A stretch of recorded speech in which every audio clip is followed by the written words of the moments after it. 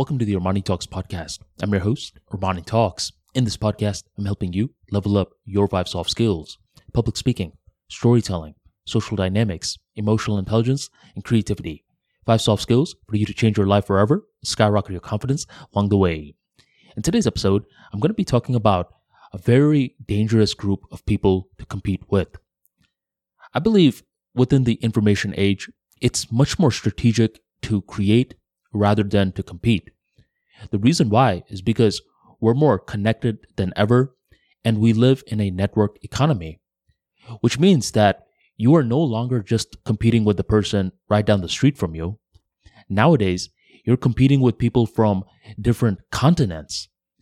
So if you have this competitor's mindset, what's going to happen is that you may win for some time, but eventually what happens is that someone else has better ideas, more time, better resources, and such to put you out of business.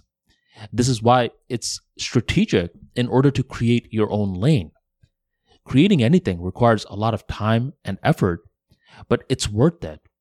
It's smart to create your own industry and build a brand that other people cannot copy, because a brand is a feeling.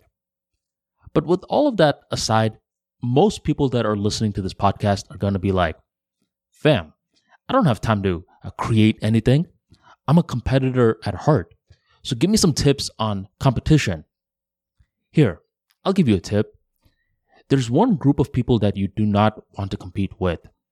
And these are the people who are really doing something rather than playing something. Let me explain what that means. I once heard this one realtor talk about the difference between real estate and stocks. He said, you could play stocks, but you need to do real estate. And what he meant by that was something pretty complex, so he gave an analogy in order to better explain his position. He said, stocks were a lot like shooting free throws. It either goes in or it doesn't. Pretty simple in nature. But to do real estate, it's similar to playing the actual game of basketball. Are you doing it? And when you're doing it, you'll notice a lot more complexities that someone who's simply playing will not notice. So that was him highlighting the difference between stocks versus real estate. And I saw a very stunning parallel between this idea and content creation. You could play tweets, but if you're going to become an author, a book writer, you need to do it. And the unique thing is that a lot of people that do something can play something as well. I'm pretty sure the temperament that you build in terms of doing real estate will translate over very well to doing stocks. But I don't necessarily know if the opposite always holds true. Likewise, the temperament that you build when you're writing a book, I believe will translate over very well when you're writing tweets. But the opposite is not always true. When you're competing with someone, you want to be very wary. Wait a minute. Is this a person that's just joking around, having fun, doing the simple things? Or is this a person that's really doing it? They understand the nuances, the intricacies. They study their field like none other. These people, you do not want to compete with them because you want to know a little secret?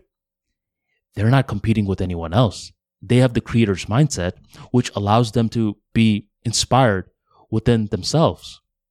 So, all in all, I believe eventually what a person needs to do is to evolve out of the competitor's mindset. It's smart to compete in the beginning stages because it gives you some direction and bulldozes you through the analysis paralysis. But later on, I believe the ideal is to become a creator and create your own lane. And when you're creating your own lane, that's when you begin this weeding out process within your own life. And now you can start to graduate from someone who's just playing and dabbling, whatever, to really doing it. You understand the intricacies, the details, is because you study the field, and eventually others are trying to compete with you, but you're not competing with them. And this makes you the most dangerous person to compete with. Thank you very much for joining the Armani Talks podcast, and I'll catch you next time.